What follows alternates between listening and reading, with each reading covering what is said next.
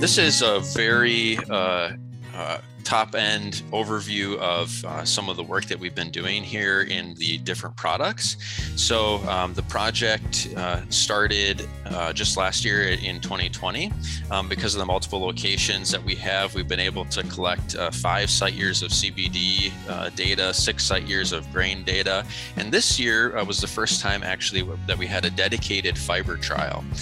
In 2019 and 2020, we just collected fiber data from primarily grain cultivars. But Phil was able to connect us with some folks in the Czech Republic called Hemp Point.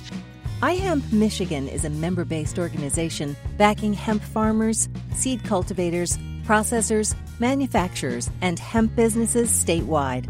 Our members are engaged in defining the path to success of industrial hemp from seed to sale and beyond.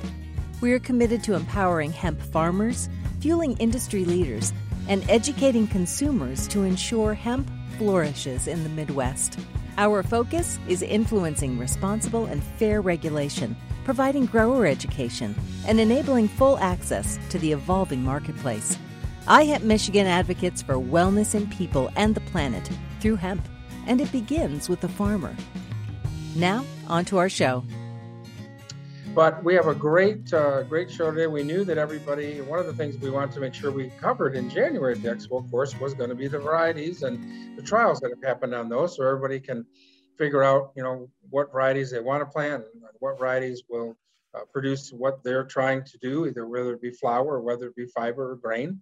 And this last year, through a collaborative effort with MSU Extension and Illinois Extension and a couple of labs and a bunch of growers that got a reduction on their price for that. We were able to gather a lot more information, and then also there was also some trials that they did. So that's why we have James DeDecker on us from MSU Extension and Phillip Alberti from the Illinois Extension. Pleasure meeting both you guys before in the past, and we appreciate all the effort you guys are putting into this and what you're able to share with us, because this is the building block that we need to know. We need to know what varieties are going to do here, what varieties are going to go hot, what varieties are going to produce, whether it be flour, whether it be grain or fiber, what's going to do the best in the different areas that we have around here. So guys, I really appreciate you having time tonight to come on and be able to talk with us. And I'm not sure if you guys did rock, paper, scissors on who's going first, but we'll let you guys figure out how you're going. So thanks for being on tonight, guys. Thank you, Blaine. I think I'll take the mic first here. So really appreciate the opportunity to join the iHemp Hour again. As Blaine said, I'm James DeDecker with Michigan State University, and we've been involved with hemp research since 2019 at Michigan State, and we're continuing those trials. I have a few slides to share, Blaine, if that's okay. Yeah, you can share. I'll share my screen. Yep. Okay. You'll also have to tell us about your background there, because I'm pretty mesmerized by all that back there. So. So my background is actually a commercial hemp grain field from a farmer in the Upper Peninsula, or a couple, I should say, that were growing. And that was a 2020 photo. They had a really great field, 2 different varieties on either side of the aisle there. And I think they're all, they're both IHG varieties, I believe. So Blaine, I think you know who I'm talking about. Mm-hmm. I won't say their name because I don't have permission, I don't think, but. Yeah, we're still waiting for them to come out with their energy bar. Yes, yeah, they're doing some great things on the processing side in terms of food utilization, and it's exciting to see what's going on there. So I'll start this evening with this title slide, and this is really just to point out the collaboration that we have among some of the land grant institutions in the Midwest here, and also one nonprofit organization, Michael Fields Agricultural Institute. This has been a great team of researchers, extension folks, collaborating to really help move the envelope, raise the bar in terms of hemp research, and make sure that we're getting the information out to growers as quickly as we can to try to improve decision making and opportunities in the industry there. It's been a great team, exciting to continue working with them. And Phil, as you've seen, is here tonight to share some of his experience part of this project as well. And I'll also give Phil the credit of really bringing us together. He started the database project. That was kind of the impetus for all of us to be working together. So it's been a great partnership. Right. So in Michigan here, we have a sort of embedded project within the Midwest collaboration, and that is what we call the Hemp Tribal Research Initiative for Michigan. It's a project that's funded by USDA NIFA Tribal Colleges Research Grant. And so our partners are tribal colleges and tribal communities that are interested in agriculture and cannabis in particular. And we're working with them to build research capacity for agriculture at their institutions. And of course, to answer the questions that we all have about hemp and how that might fit into economies and communities, specifically tribal communities, in terms of economic development and just creating business opportunities for these folks. So our partners on this project are Bay Mills Community College and Waishki Bay Farm. You can see them there in the UP on the map there. Little Traverse Bay Bands of Odawa Indians and Ziba Mijuang Farm in the northern Lower Peninsula. And then today, actually, I am sitting in Mount Pleasant at Saginaw Chippewa Tribal College. We spent the day today bucking CBD hemp from our trial, and got that done just before the talk today. So they've been great partners as well. And then I'm located in the central UP, where you can see the Sparty helmet there in Chatham. We are the Upper Peninsula Research and Extension Center. And so a lot of our work has been focused in northern Michigan and the UP in particular. This hemp trim project has been focused primarily on variety testing for grain, fiber, and CBD.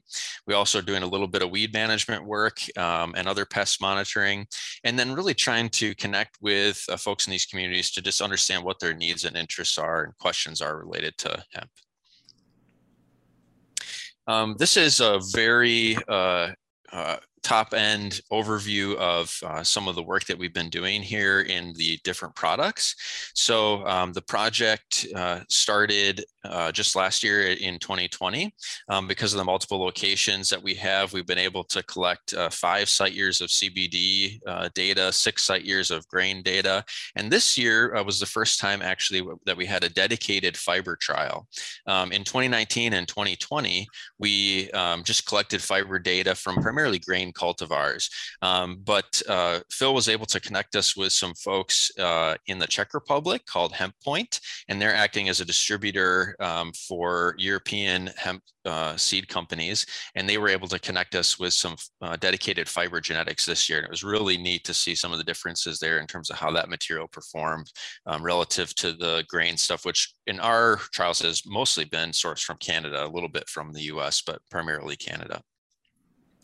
I won't spend a lot of time going through the sort of general results here, but you can see in 2020, we were 69% THC compliant, and you can see the range there of 3.25 to 12.69% CBD in those compliant cultivars. And Phil's going to talk about the CBD work in the context of the hemp database. So that's all about I'll say for CBD today. On the grain side, we've had an opportunity to look at 25 different cultivars over the last couple of years, and our yields have varied widely based on location, based on pest management, from as low as 125 pounds per acre up to 1,400 pounds of grain per acre. We've also identified a lot of emerging pests in Michigan through these trials, things like cannabis aphid, European corn borer, corn earworm, white mold, songbird damage in the grain, depredation of the grain. And so it's a great opportunity for us to document those things and understand what effect they have on the crop in terms of performance, yield, and quality, and what that might mean for growers as far as which pests are really going to need to be managed carefully and which ones might be more incidental or less problematic. You can see in the bottom here a couple of pictures, and that's just to give you a sense of kind of the differences between how we're testing CBD versus grain and fiber. And it really mirrors the differences that you see in terms of production systems out there commercially. So transplants, plastic mulch, wide spacing, et cetera, for CBD, and direct seeded, much higher populations and so forth on the grain and fiber side. The main thing that I want to talk about tonight is some of the results from our grain and fiber trials that were conducted in 2021. And this is the first that this data has been shared. So iHemp is one of our best partners, and we're happy to be able to work with you guys to get this information out. And it's hot off the presses. So happy to be sharing it today. So just a little bit of background on how we conducted these grain and fiber trials this last year. We had 2 locations for grain and fiber, the Hyde, Michigan location, which is the central UP, and then Brimley in the eastern UP. These are randomized complete block designs with 4 replications. So we have 4 plots of each variety randomized out there in the design. We managed these 2 sites quite differently this year, just to kind of get us a feel of how the crop would respond to these different management practices. And you can kind of think of them as conventional and organic. The Hyde location was managed conventionally as far as synthetic fertilizer, herbicide, et cetera. And the Brimley location was managed organically. So we used feather meal for fertility and hand weeding instead of herbicide. One of the things I'll talk about in the results is the impact of chemical weed control, the herbicides that we used. And we saw pretty variable response to the herbicide from the different varieties that we had out there. So some, looked like a Roundup Ready soybean plant looks like when you spray Roundup on it.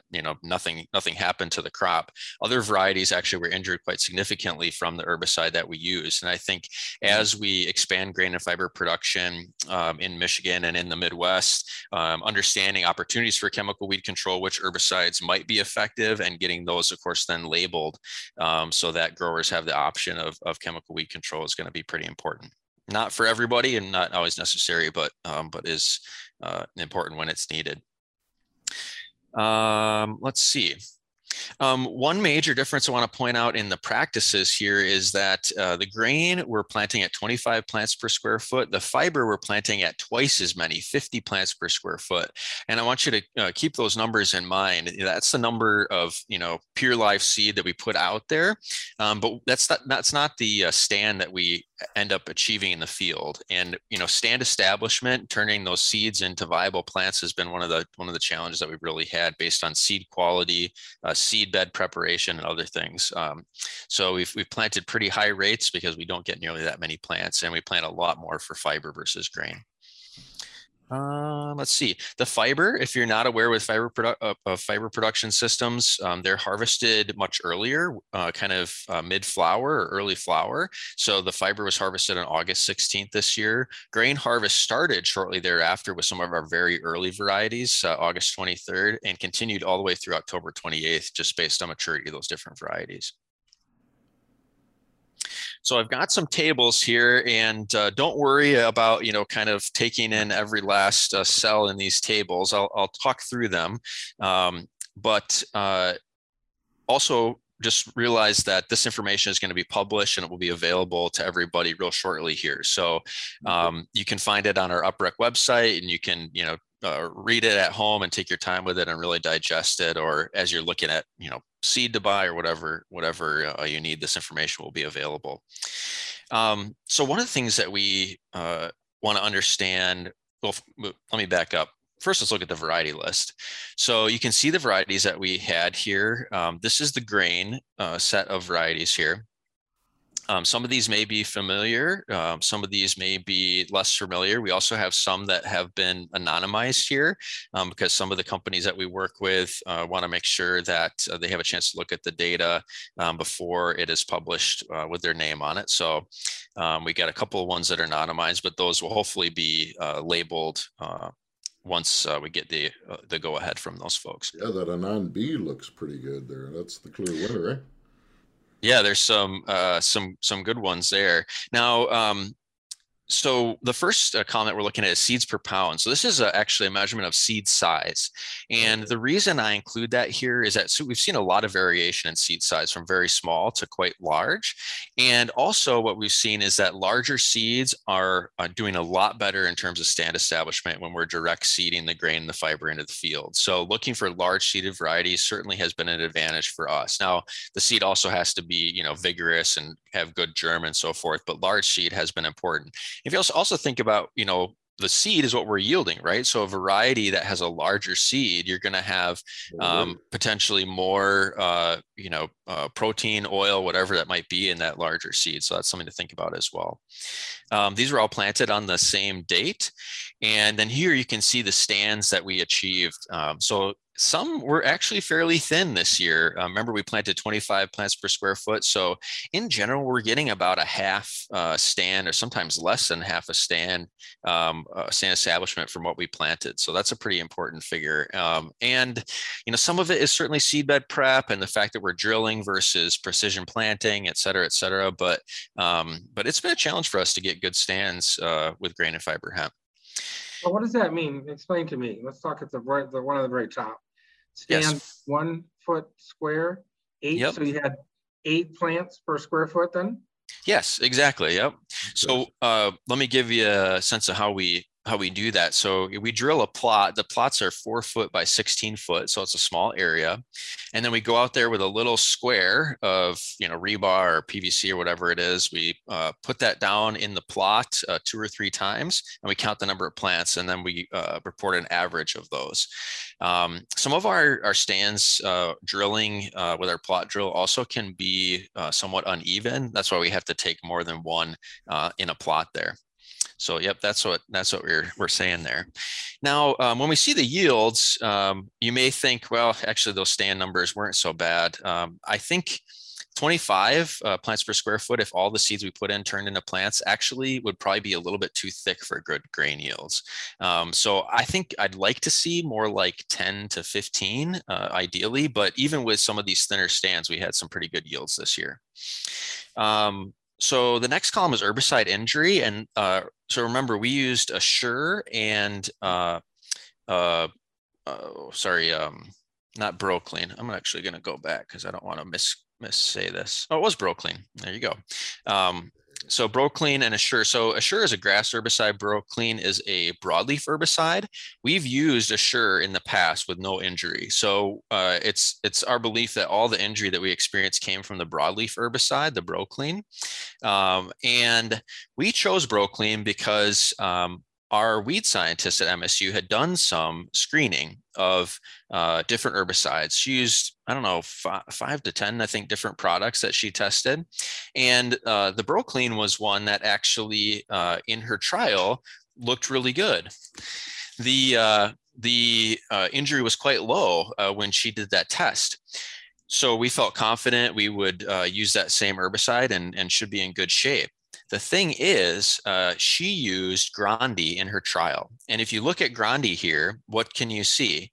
That Grandi only was 0.75 on injury. And of course, when you look across that column there, we had some varieties by Lebreski that were 3.75 out of 5 on herbicide injury. So really, really bad. And the herbicide injury, what we saw was less actually death of plants, but severe stunting. So you kind of ended up with 2 heights of plants that were injured versus not injured, and that can be a challenge just in terms of evenness for harvest, maturity, and so forth. So some real issues there. And I think it's pretty important information as we start to think about chemical weed control. We do look at flower dates, although in a fiber, this is a grain. So the flower dates are going to be indication of relative maturity and harvest timing as well. So that's some useful information. And then heights. We see a wide range of heights in the grain material. Some of the grain specific cultivars are quite short. Some of the dual purpose material can be as tall as a fiber crop. So certainly that's going to be important in terms of, are you going to have fiber yield if you're looking for it? Are you going to be dealing with a bunch of fiber that you don't want if that's not your goal, if you're simply focused on grain production? Then this is sort of the yield or outcomes table, if you will, here. So you can see the harvest dates based on maturity. We had a lot of white mold, sclerotinia, in our grain hemp this year. And it's something that we haven't seen much in previous years. It's very highly variable based on field history, based on timing and weather conditions for spore release. And obviously also we have some differences in variety susceptibility to this particular fungal disease. Look at Halesia there versus some of the other varieties that were really devastated by white mold. So pretty interesting there. What we saw in the white mold was premature plant death. And so you ended up with these flowers that had a bunch of immature seed in them. And so certainly, if you're looking to produce grain, that's going to be a real issue. And then we have our grain yields. So we averaged 990 pounds per acre this year. So really nice grain yields at the Hyde location. And you can see some differences there in terms of how they yielded, but overall, a lot of really strong performers this year in terms of grain. Is this a cleaned amount? This is clean grain. Yeah, thanks for bringing that up, Blaine. That's a really good question. So, as you know, if you have experience with grain hemp, you have variable seed maturity, right? Because we're talking about an indeterminate plant. And so you have some mature seed, you have some green seed.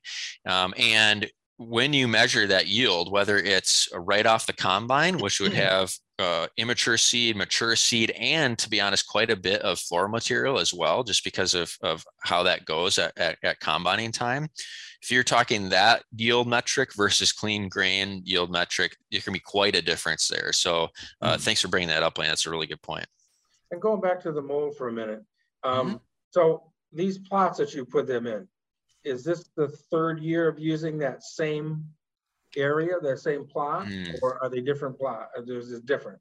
Yeah, great question. So we're in general in the same area, but we rotate within this fairly small field that we've got at the Forestry Innovation Center there in Hyde. So the other thing is that the crop that we're rotating with is soybeans, and soybeans are very susceptible to white mold. They're a host for the same exact disease. So that is definitely a factor. Also, we're rotating this small area. We're talking about a fungal disease that's spread by spores, and they can move a little bit of a distance too. And it really doesn't take that many spores, or I should say that many mushrooms that come up, releasing those spores to infect the crop. Also, another really wild observation about the white mold this year. We had terrible white mold in the grain hemp. We had almost no white mold in our soybeans. And that's something that really doesn't happen very often. Usually soybeans are quite susceptible, but it gives you a sense of how important timing is, because the primary route of infection for white mold in these crops is through flowers, or if there's an injury to the plant, they really need a kind of route of entry to infect the plant. It really probably was a matter of timing in terms of when those spores were released and when the plants were susceptible, that we saw it in the hemp and not the soybeans this year. I'll have a question a little bit later, but I don't want to take too much of your time on that. Sure. Well, real quick, James, is white mold the same as powdery mildew? It is not. Great question. Those are often confused. Powdery mildew would be a disease that infects the leaf tissue primarily. Yeah. We did see some powdery mildew this year in some of our CBD cultivars, but white mold is quite a different thing. Okay. White mold, again, is spread by these spores. It infects through the flowers often.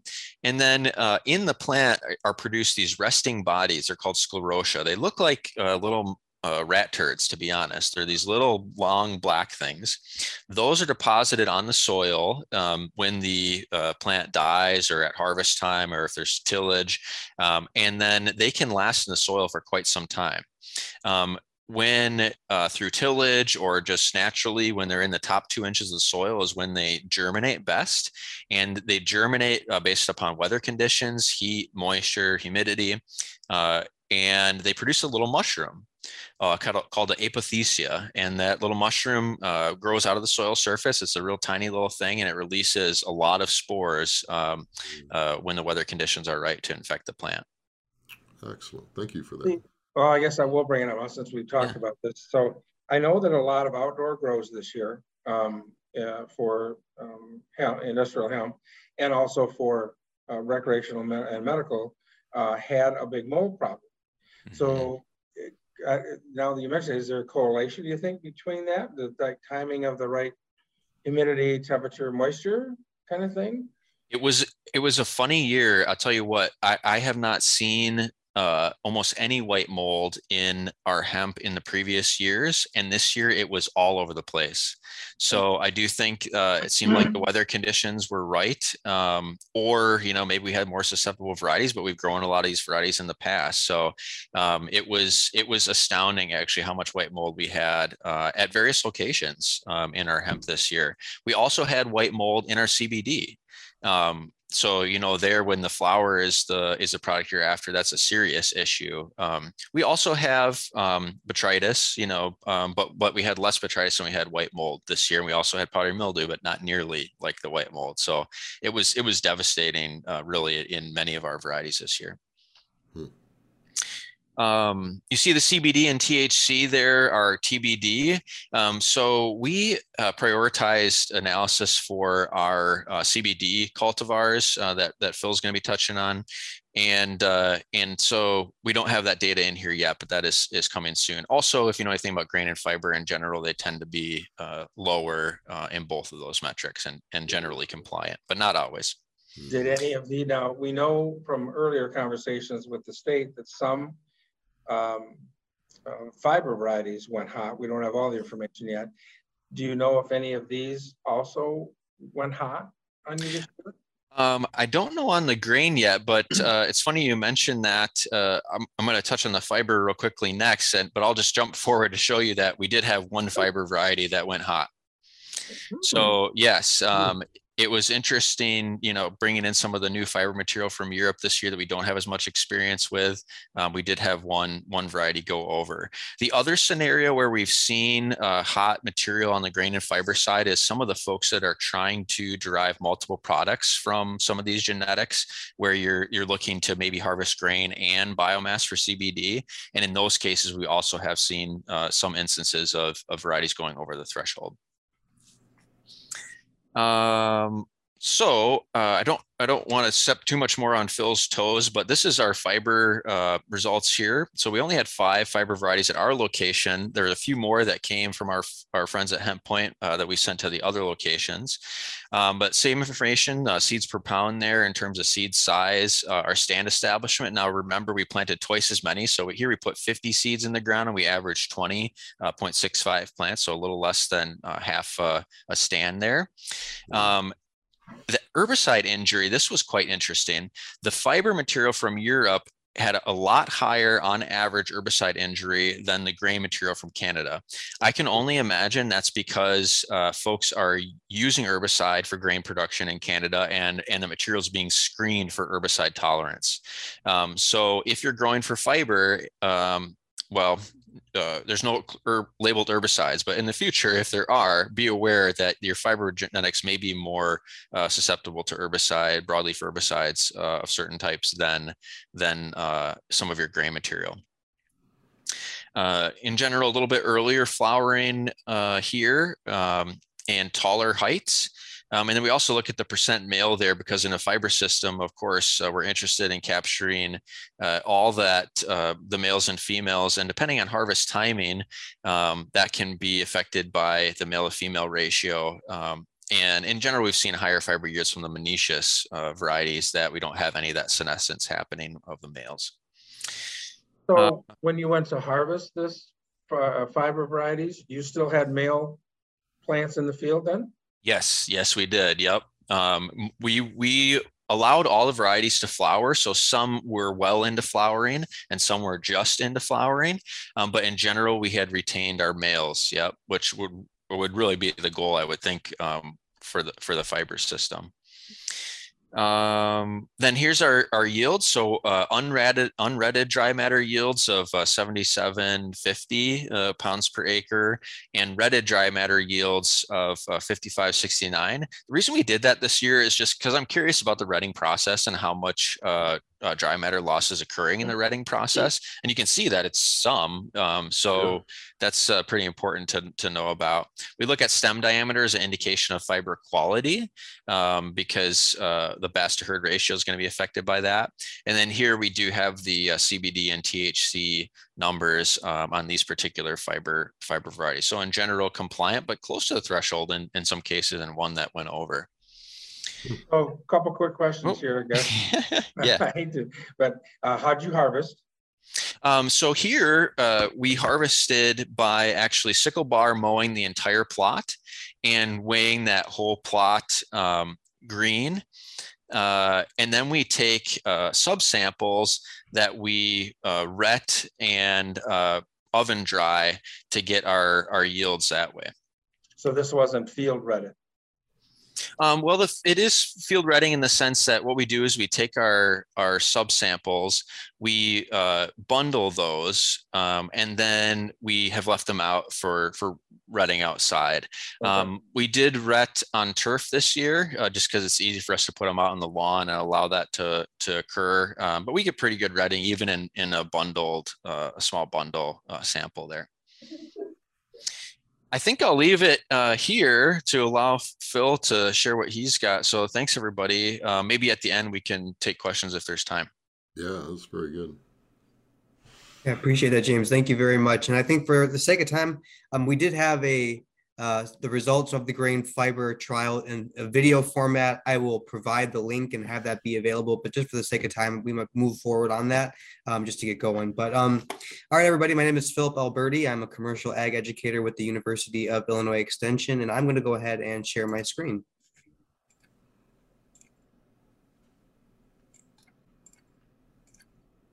All right, can you see everything? Everything looking okay? Yes, sir. All right, great. All right, so everybody, I'm going to talk today about the Midwestern Hemp Database and some other university research updates that are currently going on in the region here. Let me get that out of the way.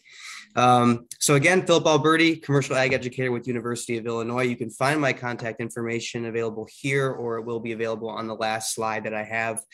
Please reach out anytime. If you have questions about this, or looking for resources, or about anything I'm talking about today, please do not hesitate to reach out.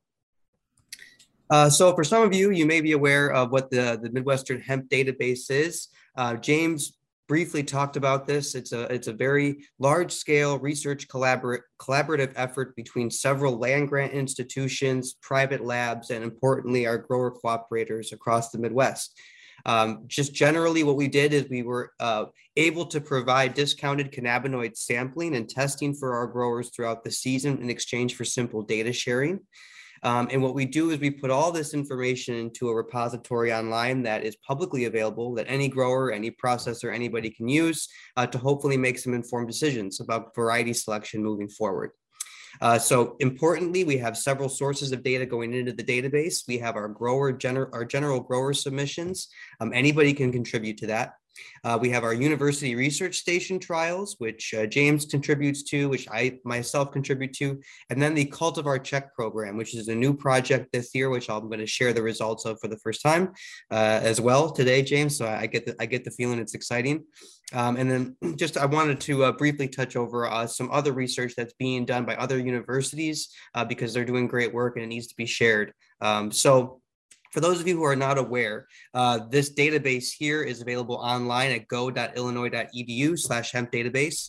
And what it allows you to do is pick a source of a genetic, a particular cultivar, perhaps, or cannabinoid of interest. And so, for example, let's just say we look up a very popular variety, Oregon CBD. We select a few of their varieties of which we have information on. And then that data is presented here as both individual data points. So you could see here, for example, this particular sample, it's CBD, THC, CBG, the ratio of those cannabinoids, but also it gives us summary statistics on how those varieties have performed across 2 years in many locations. And so, for example, here you can see for Suver Haze over 2 years, we have 53 samples which were submitted for that particular variety and the data that corresponds to that variety. So it's a great way for you to look up sources of genetics, varieties themselves, cultivars themselves. And also note that these little blue dots here that populate the screen can be clicked on, and it's going to show more information about that particular sample. So some of the information I'm going to talk about is referencing this database as a whole and how we pull in this information. But we've had over 180 grower cooperators over the last 2 years, and so we're really excited about the data that we're about to share.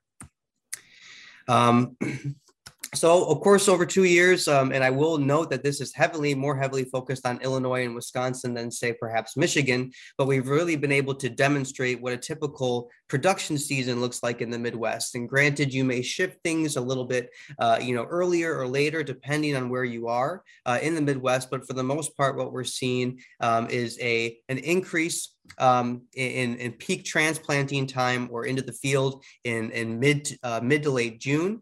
And then we see this kind of peak with flowering practices where varieties begin to flower in mid to late August, in some cases early September, and our harvest period really ramping up in the first and second weeks of October. This just gives you a general idea of the amount of information we've been able to collect over the last few years and how it can be used to help guide production practices. So just a few things that we've gathered over the last few years is that growers are primarily using seed transplants with some clones being used. And a lot of that's being done via transplanting into the field, given that this is a high value crop. Planting into the field is typically around mid-June, but that's going to depend on a few factors that we're going to discuss in a second here. And then irrigation practices are highly variable, but for the most part, growers were not using irrigation on across the larger data set. But what I wanted to point out here is that we finally kind of have some concrete data illustrating photo period and its impact on potential yields. This is some data from North Carolina State, David Suchoff and Maggie Short, who are done some great work over the last few years. And really what they're illustrating is that as we delay planting date into the season, we reduce yields per pound or per plant on a per plant basis for our full season or photo period dependent crops.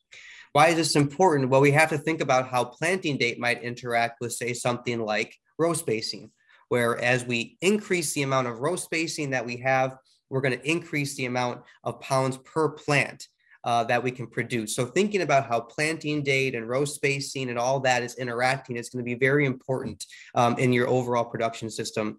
And just a quick kind of to demonstrate this, while a lot of the information was kind of arbitrary, and kind of anecdotal. Some work from NC State also showed that, typically between 4 to 5 foot spacing per plant is typically going to produce the greatest net returns. However, I like to always point out to growers to think about what works best for them. In my experience, even using upwards of 6 feet has been for row spacing has been beneficial for me and our growers in our system to really allow us to work with the plant, get in, assess issues, pollination, all that. So just some things to consider. Also, this work was just released last month, actually officially publicized via NC State. Illustrating the impacts of nitrogen on CBD hemp. And what they found is that for an economic optimal rate of about 130 pounds of nitrogen was all that a high CBD hemp crop really needed before it started producing a loss, essentially, in terms of biomass. So the economic optimal rate was around 130 pounds per acre. So yield was impacted. However, the data over of their variety trials and of their other nitrogen rate trials also show that nitrogen rate did not significantly impact the amount of cannabinoids that are being produced in the plant. So while we may increase yield via fertility, it's not necessarily having an impact on overall cannabinoid development in a very measurable type way. More research is needed on this, of course, but this is the first real good indicator of this on hemp in the U.S. that I'm aware of. So what am I trying to say here? We need to consider how planting date, how row spacing, planting populations, fertility, and importantly, photo period of a specific variety are going to be interacting with one another, right? Phil, a couple of slides back, you need to go back to it, but a couple of slides back, it looked like there was a difference between, yeah, this one here. So you had white mulch and black mulch here is where you also had the difference and show some things. Yes, I don't want to go into that too much because it wasn't necessarily my study, but you do see an impact perhaps on plastic mulch. This can be due to weed suppression, solarization of the soil. So there's a lot of other factors that I really didn't want to touch too much on. I think the biggest thing, I just didn't want to be, ignorant about it, but I'd say the biggest impact there is how row spacing is going to impact plant development. Okay. It's a great question though. Appreciate it, Blaine. If anybody has any questions too while they're watching this, send them in on the chat to us and we'll get them on here. We may go a little longer than 7 o'clock tonight, it looks like. So I'm going to try to cruise through here.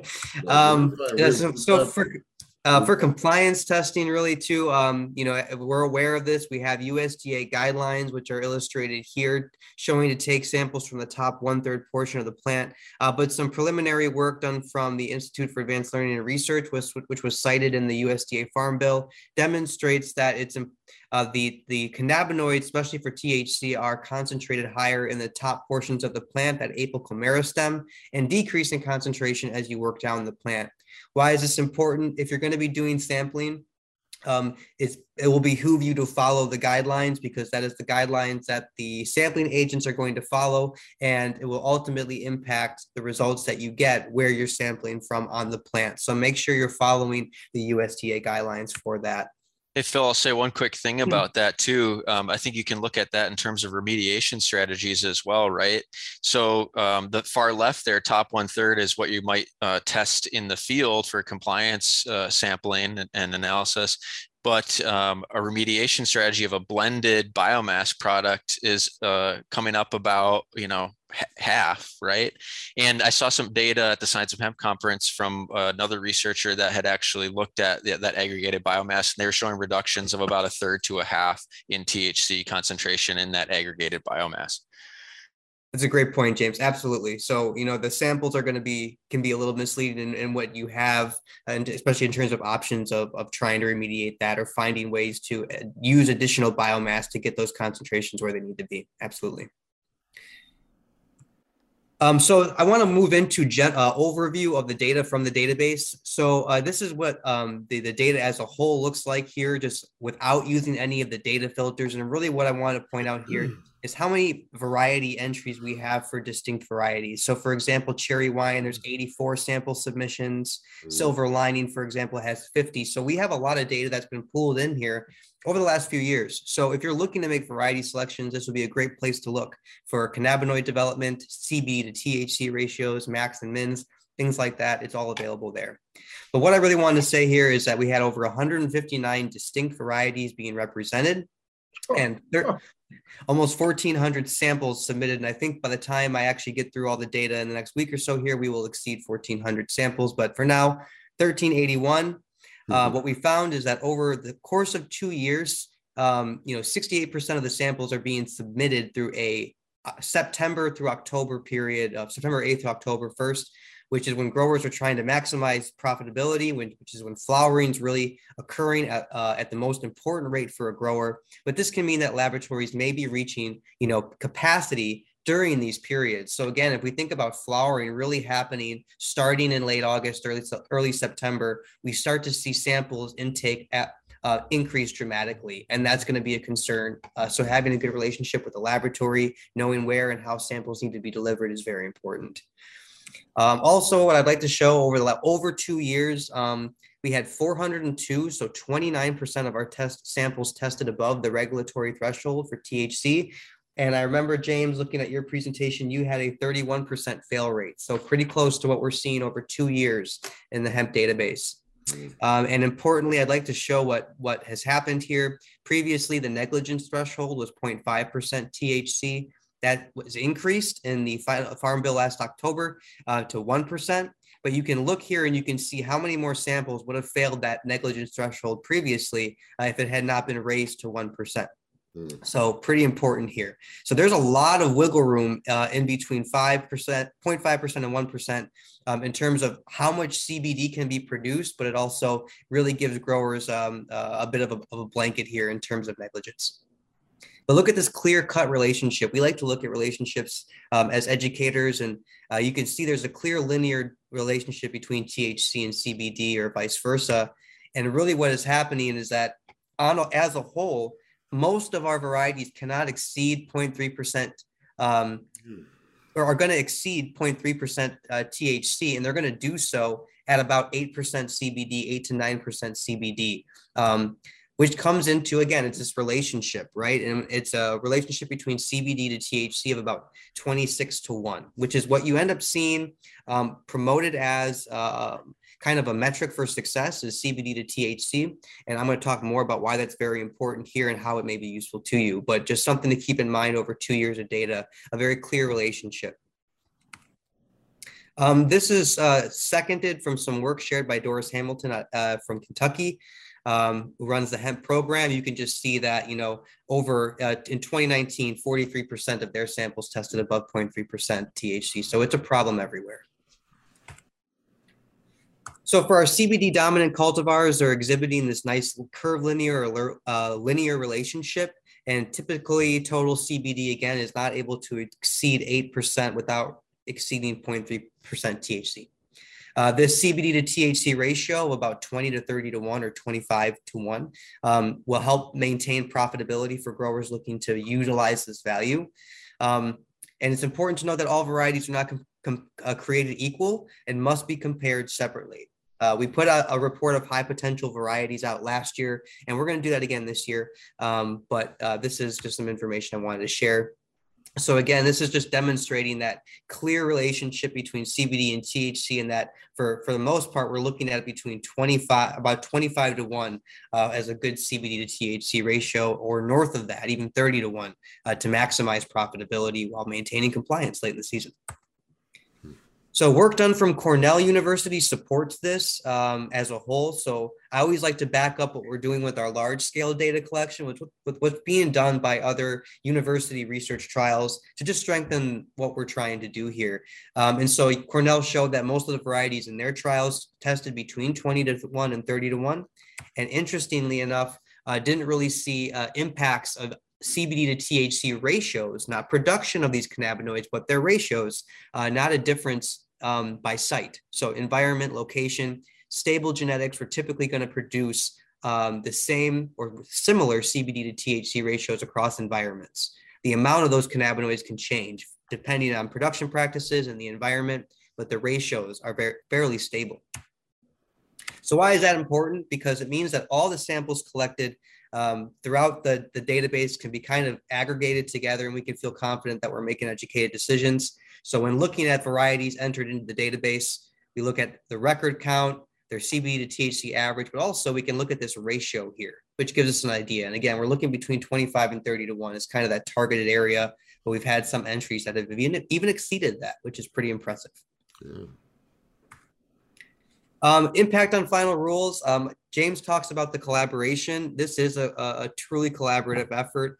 We're so proud of the work that we've been able to do together over the last couple of years. And importantly, data from the database was used to impact the USDA final ruling last year, because we were able to submit data as it was coming in from our growers to write a report, which impacted THC testing windows, the negligence threshold, harvest windows, and exemptions for research. So it's pretty important stuff that we're trying to do, and we're going to hope to continue to use this information to impact policy moving forward where applicable. So just a quick thing, I wanted to note that, here in Illinois, we kind of found our own rules. We are technically in kind of a status of limbo. And if you are an Illinois grower, for at least the time being, if you need to get an Illinois license, you'll have to go through the USDA while the current hemp rules are being approved in the review process for approval. So just keep that in mind. All right, so last thing I'm going to talk about is the Cultivar Check program, which was kind of the child of the hemp database. We wrote a grant, and we received SARE funding from the Sustainable Agriculture Research and Education to do the partnership grant. We took several of the best cultivars or varieties from the 2020 growing season based on select criteria that we liked and that we could agree upon as a collective unit, as a research collective. And then we reached out to the seed companies to provide us with these genetics for us to send to growers free of charge that we could test via the SARE funding. So you'll note that I've had to block out one here due to material transfer agreements. I'm not sure if I can share their data quite yet, but these other ones I can talk about freely.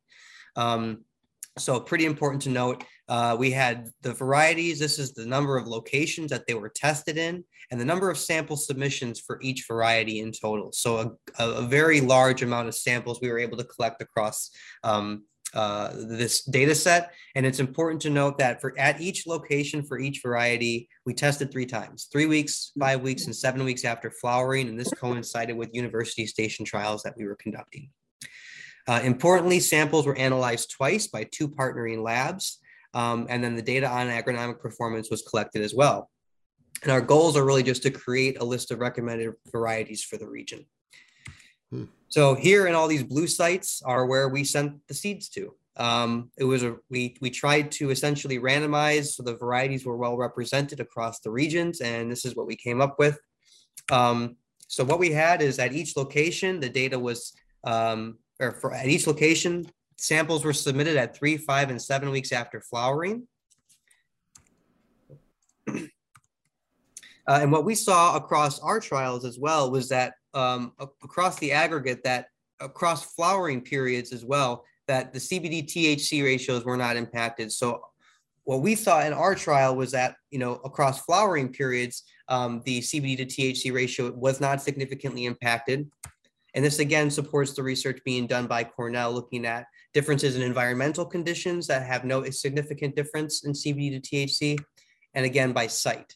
So what we did is we had the samples be sent to one lab, and then they were sent to another. And due to proficiency testing among the labs, we felt that we could take the average across both lab samples because we really wanted to, in the spirit of the hemp database, combine as much information as possible. And we were able to come up with basically this.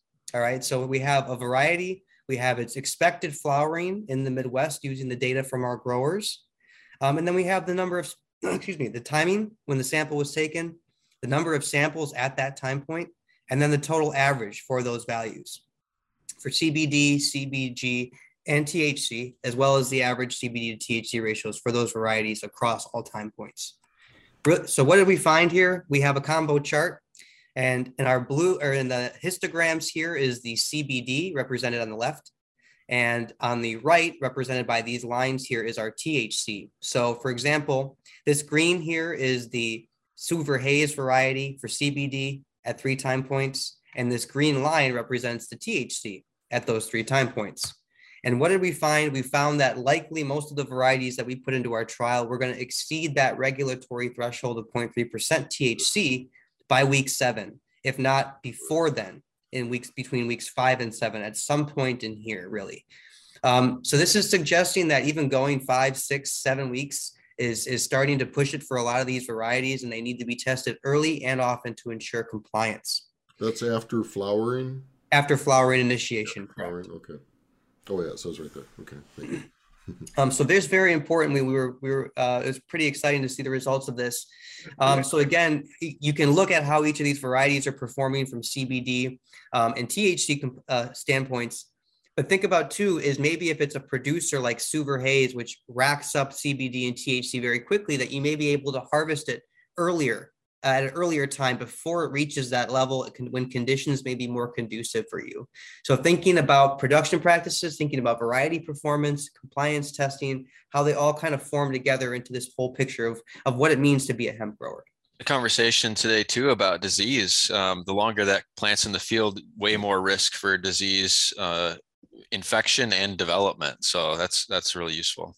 Absolutely, James. And I'm glad you said that, because I wanted to look across the Cultivar Check program and see what was happening to these THC ratios over time. And you and I have discussed this before too, that maybe even 7 weeks is too late, where we have degradation or dilution of these compounds over time. And that maybe even earlier on, to maximize the effectiveness of the plant, we're looking at an earlier harvest in that week 5, week 6, potentially, maybe even earlier, depending on the variety. But what I thought was very interesting was across many of the varieties as a whole, even into week 7, we started to see a breakdown in this production. So this data was also supported by work done by our University of Illinois replicated trial, and due to NDAs, cannot share the names of some of these varieties yet. But what you're really seeing here is that the CBD to THC ratios are staying in this 20 to 30 range throughout flowering for all of our CBD dominant varieties, or pretty close. This one's a little short, but it's staying in that range. And again, it's throughout flowering and throughout environments. So it's really about stability of the genetics. And then one of the things that I've really found interesting is looking at our CBG dominant cultivars. And I'm going to be wrapping up here in just a moment.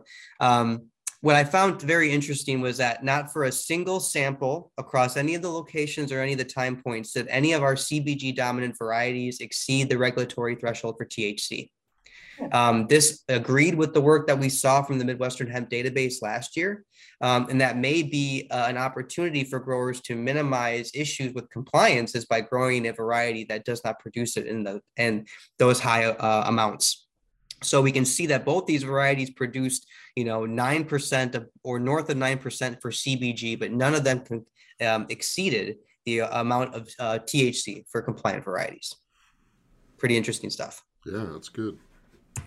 So universities out there who are trying to do research and have to convince people to do this work and not have to go with compliant hemp that's going to be non-compliant, I've been pushing them towards CBG dominant varieties because it minimizes the risk a little bit if you're looking to do some easy research type production. Mm-hmm. Okay, last thing I want to talk about real quick is just day neutral and photoperiod dependent differences in plant growth. Differences in the seeding rate, but I wanted to use some information from James's trials that he published last year that's available currently online to just demonstrate to you that strip biomass for photoperiod dependent versus day neutral type varieties is going to be tremendously different, and how that factors into your production system. Seeding rates are going to be much different and just when you're harvesting, but also keep in mind the hemp database is useful for cannabinoid development, but when you're looking at variety performance for a region, look to your university station trials. For yield, look to them to get a more accurate representation of what's going to happen in your field. So we can look at performance and yield metrics with our variety trials and then use the hemp database for cannabinoid development, merge the two together and come up with an educated guess on what the best varieties are going to be for you.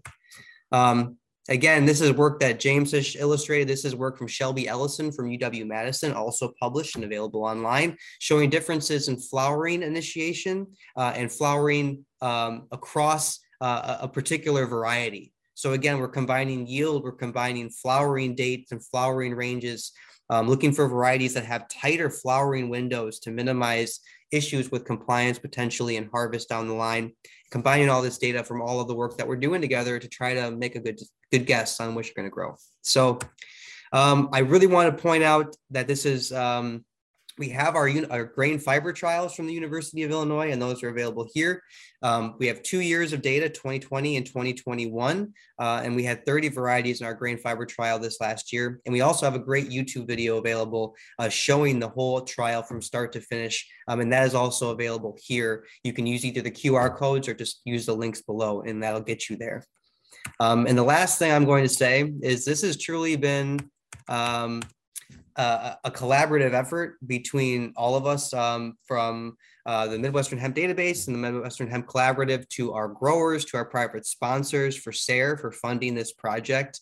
And I get a kick out of it when I think that James and I still haven't met, and that we started this thing over Zoom when the pandemic started, and our group of collaborators has still been meeting regularly, and this is just how we're doing things now. So hopefully one day I'll get to shake your hand, James, but for the time being, it's been great to work with you on these projects, and I look forward to continuing and doing that. So with that, I will take any questions that you have.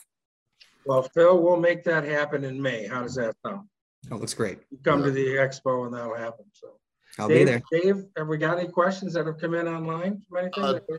No, but I can, if anyone, we have some attendees on Zoom, so if anyone wants to raise their hand, they can, or Alice, or we have Alice, Dennisine, Marlon, we can promote them, bring them in. But I wanted to ask, how can we help you with this? We need growers. We're going to need some more growers this year for our trials who want to participate on either the discounted testing or growing some cultivars for us. We send you the varieties, we pay for the shipping, we pay for the testing. All you have to do is just follow the rules for compliance. And if they get too hot, they got to be destroyed. But it's a little science experiment that you get to do. And in some cases, what our growers are even trying to do is ones that they grew for us this year that they liked a lot, they're going to grow again for production this year. Because they had that experience with it. They feel confident with it and they know what it's going to do. So we need growers. We want people who are looking to participate. And it's super easy to do. We just got to make sure you're a licensed grower with some experience, have a conversation with us, and we get you set up. So what's the smallest plot that would fit, in your, to participate in your study?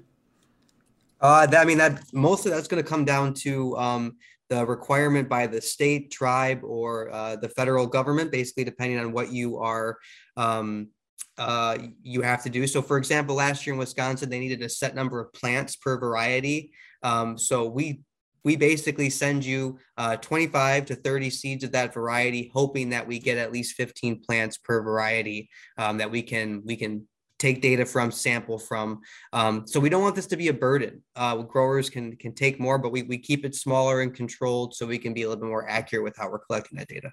Is there a way, so right now, the state of Michigan, it costs $1,350 to have a grower license. So if someone wanted to grow, maybe 25, 30 plants just for a trial, that's a pretty big burden to take on. Is there a way to get any kind of research license or get a license under another organization?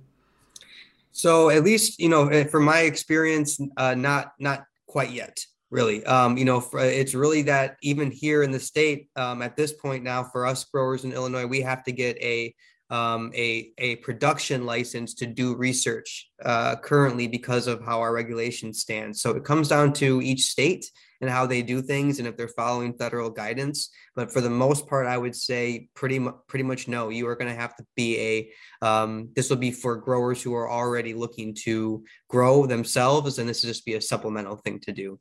Yeah, well, it's unfortunate. We've had discussions about the importance of research, and I know those are things that are being discussed and hopefully addressed by projects like this, by getting people to be involved with it, growers to be a part of it, and to show that how we can do this work. Hopefully, we'll have some say in that moving forward. The economic incentive we do offer is a reduced price for analysis. You still have to go through your state or tribe, et cetera, for compliance testing. But if you're doing, other pre-harvest sampling to time harvest, things like that, we can help you achieve that at a lower cost by participating in the database. So that's kind of the carrot that we offer aside from the data itself. Yeah, I appreciate you saying that, James. I didn't mention that the discounted cannabinoid testing came in at $35. All of our partnering labs agreed to that rate, which is half, if not more than half, of some of other places that are charging for that. Yeah. And Rachel Berry says hi to you guys. Hey, Rachel. She reached out on Facebook. So, man, this is great. This is, Blaine and I have talked over and over since we met in 2018 that we're going to be smarter next year. And this is the kind of stuff that it takes to get there, right? We need more of this. Wow. One thing, I'm just making a general observation here about all the data, because there's a lot of data to absorb. Yeah, we're going to have to come through it. And I think we're going to need to repeat this show at some point with you guys, probably before the expo. But it looked like if we could go to this 0.1%, right, instead of the 0.3, looks like 1%, excuse me, thank you, that it would eliminate most of this problem with people having to worry about things going hot, and having to destroy the crop. I mean, your data, it shows it. It's just amazing. Absolutely amazing. Wow. I'd take 0.5%, to be honest with you, Blaine. I mean, just the jump, you're literally able to double your CBD production by almost increasing it from 0.3 to 0.5. Your CBD production would increase dramatically. And then, you'd have reduced risk because most of those varieties would be out of the field before they reach that level. 1% would be a dream, but I'd take 0.5 gladly. Because you're always dealing with that ratio, so yeah. Yeah, I mean, and I'll just say here, what did we pull for that for 0.5? What did I say? 7% of the tests that came through, 6.5%. So only 7% exceeded 0.5% THC. 93% pass rate's pretty good. So yeah. And we're gonna keep doing this. We've had discussions with the USDA to send this stuff off. They know where to find it, and we're just hoping that we can keep this relationship going of growers submitted data, research coming in, and science informing policy. It's all we can really hope for. As far as sponsoring what you guys doing, are you offering some type of sponsoring opportunities? Do you guys need money? I mean, we take it. I'm sorry. Everybody needs money, so I just want to put it out there since we have an audience, perhaps. So, yeah. All seriousness, absolutely. I mean, and I see the biggest opportunities there is again partnering with growers. I mean, and doing it that way. That's the way I like doing it for this project. Supplemental testing. I mean, the SARE funding itself, for example, it covered some of the testing we did for our university trial, just for some random grower submissions. We said, hey, can we get some extra samples submitted? We have data we'd like to provide, but we would like to do some additional testing through the project. Some of our partners, we're trying to help growers out as best we can. And that's really where I see the funding availability being able to go. So sponsoring a grower who wants to do a trial or sponsoring a site or a location, let us know. We're definitely interested in stuff like that. Excellent. So we did have one thing that came in the chat here. It said, if you bump the percentage, then wouldn't seed companies also just push the limits again? So I'll respond to that, Blaine. I think just personal opinion here, it would be much more rational to regulate consumer products than regulate the plant in the field prior to harvest. So I agree. I mean, I think to me, the basic premise of the way that the regulation has been designed, sampling the crop pre-harvest in the field is problematic to begin with. And so, yeah, I think, there's a lot that we could do to make life easier for hemp producers. And I think that regulating the consumer product would be the best one. I mean, that's how we treat other crops, right? When I grow wheat, if it has mycotoxins that can make people sick, the government isn't coming out and sampling that crop in my field. I take it to the elevator after harvest. They test it there. If it has high levels of mycotoxins, they pay me a little bit less for it, and then they blend it with clean grain to achieve the regulatory standard for mycotoxins in wheat or whatever that grain is. That is the strategy that we use in most other agricultural products. And to me, regulating the processing and the consumer product going out the door would be the rational approach. But I'll get off my soapbox. Once we process it and put it into an oil or distillate, you're out of regulation already. Yes. You're sunk, in reality, as soon as you process it. So there's no way you're going to condense everything and be under 0.3% THC. So yeah, it's that final product. So that's where that whole thinking has to change. Well, guys, this has been really just a great show, and man, just so much information to try to absorb. We're looking forward to being able to see this stuff online. And thank you again for all the hard work you guys are doing, because this is what we need. We need this information out there, and we really appreciate it. And I can see right now that your sessions in May are going to have to be more than an hour to be able to get all the information out. So we're going to stretch you guys out a little bit there when we get to that point for doing that. So so everybody remember in May, you can come meet these guys in person and be able to get a lot of information there and we'll have it there. And now you can start using some of this stuff for your decisions as you go forward for this year. So, utilize it. That's what it's there for. That's what they're doing all the hard work for. So, I'm just thinking all these studies, maybe we should link to them from the iHemp website. Yes, sir. So that people can easily find them. What do you think? Yeah, I'll put it in the show notes, and we can certainly I'll create a post and on the homepage you'll find it with links to it. So anything for before we close up here? I got the recipe, and I can do that real quick. But anything else you want to touch on before we get into that? Last comments? Thank you for the opportunity to share the work. It's always great to do that. It's awesome. Yeah, absolutely. iHemp has always been a leader in our state and an excellent collaborator as a researcher. My head is in the dirt most days. We're focused on the work in the field. We need folks like iHemp that are telling the story, that are supporting the industry and getting the word out about our research. So thank you all for having us. We're glad to do it. And now let's talk about food. Yeah, we can talk about food. Before we do that, a couple of things. I want to do two quick things. One is next week's show. We're going to be doing with Heartland Industries. Heartland Industries is moving ahead tremendously in the state here. Right now, they are planning between 3,500 and 5,000 acres of fiber that they're doing this next year, kind of down in the southwest part of the state. But what they do there will now allow us and will move forward the hemp industry for everybody with the fiber. So we're really excited to have them on next week, and they can talk about their project and where that's going. They got a little grant money to do some research as well. So we're really looking forward to that. So we've told everybody, everybody's from the beginning has said grain and fiber is where it's going to move to eventually. And we're in a big way. That's going to happen this year in the state of Michigan. So we're excited to have them on next week. Also, can I throw in a quick plug, Blaine, for my show absolutely. Next week? Yeah.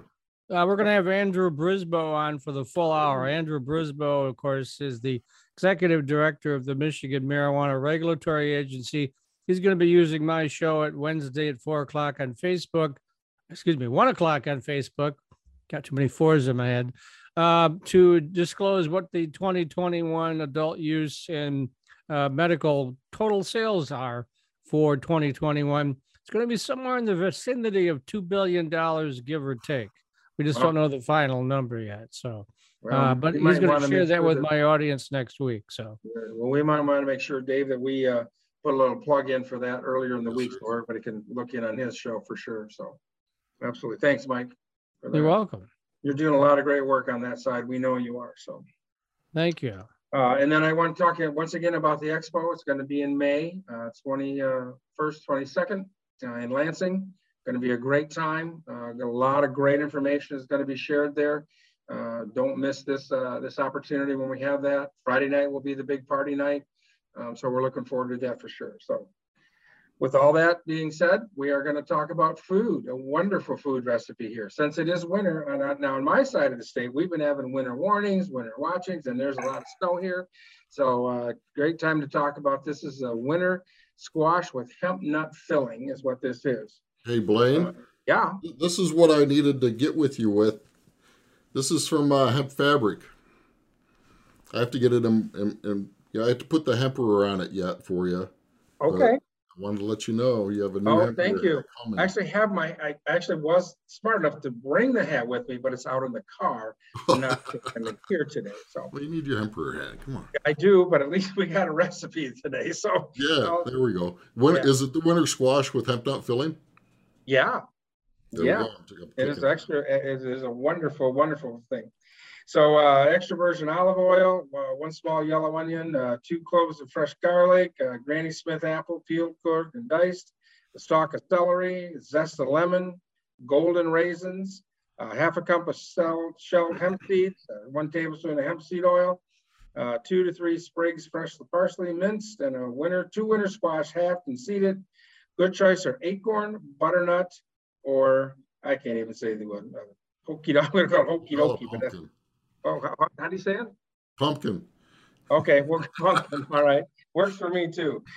I know, and hokey dokey pumpkin. How's that sound? Yeah. It's pretty simple. You preheat the oven to 350. You put a small amount of olive oil in the skillet, and I always say to replace that with the hemp, but not on this one, because they're saying with the skillet. Hemp oil has a lower flash point, so I would stick with the olive oil on this one, folks. We're going to talk about it in here. Of course, there's another place where the hemp oil goes, but in the skillet, use the olive oil. You add the onion, the garlic, and spread over medium heat. Bring it to a sizzle. Add a pinch of salt. You stir in the apples, the celery, the lemon zest, and season lightly with salt. You saute it for 2 to 3 minutes. Remove from the heat and stir in the raisins, hemp seed oil, and parsley. You arrange the squash in a baking dish and you spoon in the mixture evenly into the cavities in the squash and pour about a ½ inch of water in the dish to keep that all nice and moist while you're cooking it. Cover tightly with foil and bake for 40 minutes. And then away we go. So Enjoy the scrumptious, sweet winter squash baked to perfection and deliciously balanced with the rich, nutty flavor of hemp seed. I can't think of a more wonderful special occasion side dish. And we always want to give credit where credit is due. This is out of the Hemp Nut Cookbook. It's Richard Rose and Bridget Morrow. So where you got that from. So Excellent. all right. So Very thanks good. everybody. I know we went a little long tonight, but whoa, what a lot of information. All right. Thanks so much, James. Thanks, Phillip. Thanks, guys. Always Take good to care, see you, everybody. Mike. All right, you too. Thanks, See you everyone. next week. All right, see you next week. And don't forget to tune into Mike's show on Wednesday at 1 1 o'clock. o'clock. Be live. Andrew Brisboe. Actually, I'm encouraging people to send in questions in advance. Mike at mimarijuanareport.com, and we'll fire him off at Andrew. We got him for the whole hour, right. and see what he comes up with. That should be fun. All right. Thanks, everybody. Thanks. Thank you for listening to the iHemp Michigan podcast. Have a question, comment, or suggestion? Email Dave at ihempmichigan.com.